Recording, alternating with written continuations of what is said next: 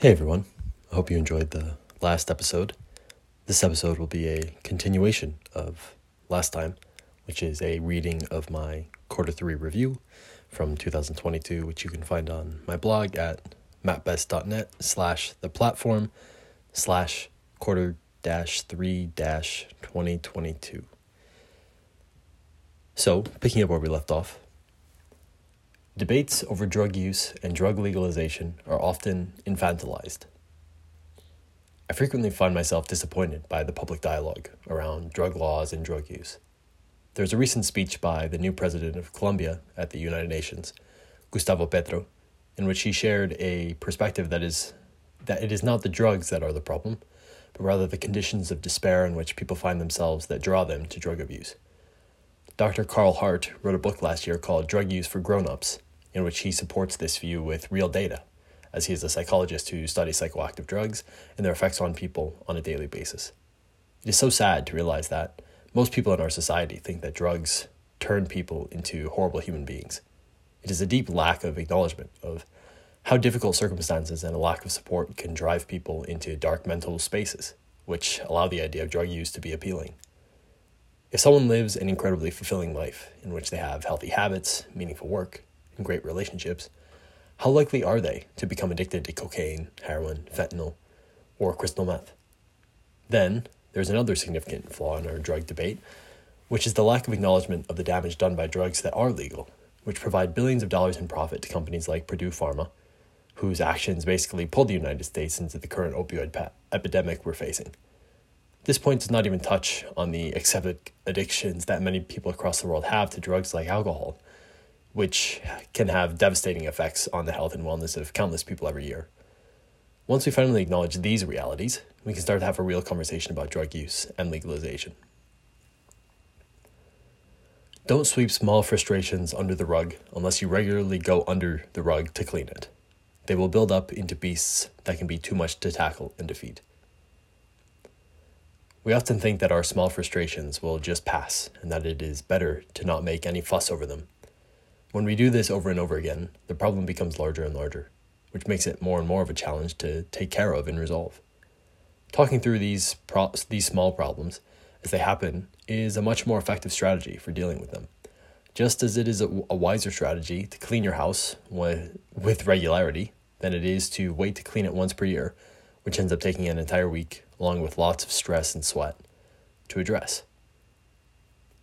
It may be uncomfortable to deal with these problems as they come up in real time, as the person we are talking to about the problem may take it to heart or may not enjoy these small points of conflicts. However, if we take the time to kindly explain why it's better to do it this way and what we avoid if we deal with the problems up front, most people are reasonable and amenable enough to just and try it this way. And perhaps to their surprise, they will likely come back to you in short time to thank you for making this change, as the frustration and emotional roller coaster of dealing with various problems at once carries with it a high psychological cost.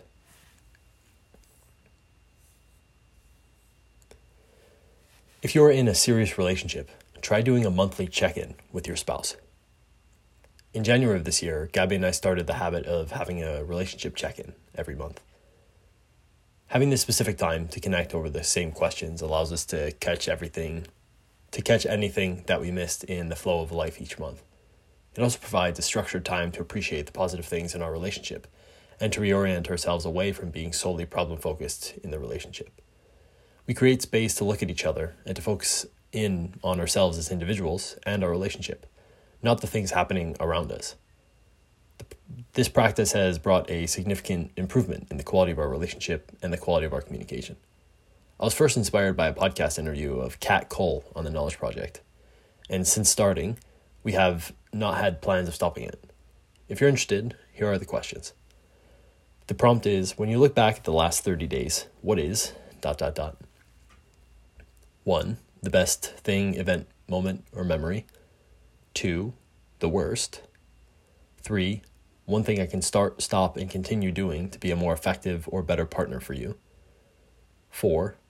Your biggest worry. 5. Your biggest point of pride or brag. 6. Your greatest gratitude. 7. An optional share.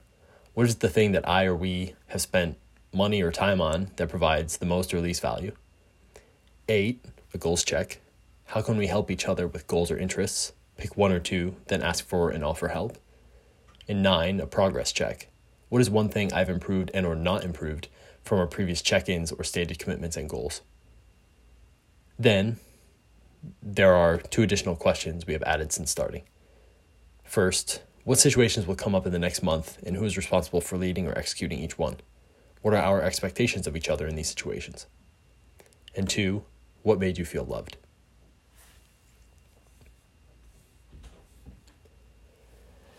Seek states of awe frequently, but not too frequently. Experiencing a sense of awe is very helpful in getting us to reconsider how we see ourselves and our problems. In our day-to-day lives, it is very easy to get caught up in our own realities and being consumed by what takes place inside of our own minds. Everything in our lives seems a lot bigger and more menacing when we look at it through our eyes. When we step out to see it all from outside of our own perspective, we can get a clearer picture and change. Experiencing a sense of awe can facilitate this process. Stepping out into nature and seeing its vastness on top of a mountain, experiencing the synchronization of thousands of people at a concert or sporting event, or laying in the grass at night staring up at the stars are some examples of what can provide this sense of awe. However, seeking these states of awe can be addicting and can take us out of the value that lies inside of that day-to-day reality which we frequently are trying to escape. It is just that which I want us to avoid and reconcile when it comes to seeking a sense of awe, the desire to escape. A sense of awe can provide us with a perspective-shifting experience, and we are subsequently responsible for responding to that experience properly and adapting our own lives to make them lives that we do not want to seek to escape over and over again. And lastly for today, longing is a beautiful experience if we allow it to simply be what it is. In a recent conversation with Gabby's mom, she started telling us how much she missed us and our presence in the house. As she told us that, I was able to read that she was saying it because she wanted that feeling to come to an end soon. In my response, I told her that we missed her too, and that we will see each other again indeed. But I did not see her longing as a problem. When she began to cry, I told her to explore how beautiful it is to have a relationship with people for whom you long for their presence. This reconstrual of feelings of longing is a very powerful psychological act. When we can shift our view to the good things that allow these feelings of longing to exist, then they become easier to appreciate and to endure. It goes from an unbearable sensation to one that we can handle and be grateful to experience. Imagine a life in which we never experienced longing for someone else or for some experience. That life would be void of love and connection. It would be a life we simply would not want to live. Therefore, why run from these feelings of longing, when deep down, at the roots of them, lies something positive and beautiful? Thanks for listening. We'll pick back up from here next time. I hope that you're enjoying these and you find them to be valuable.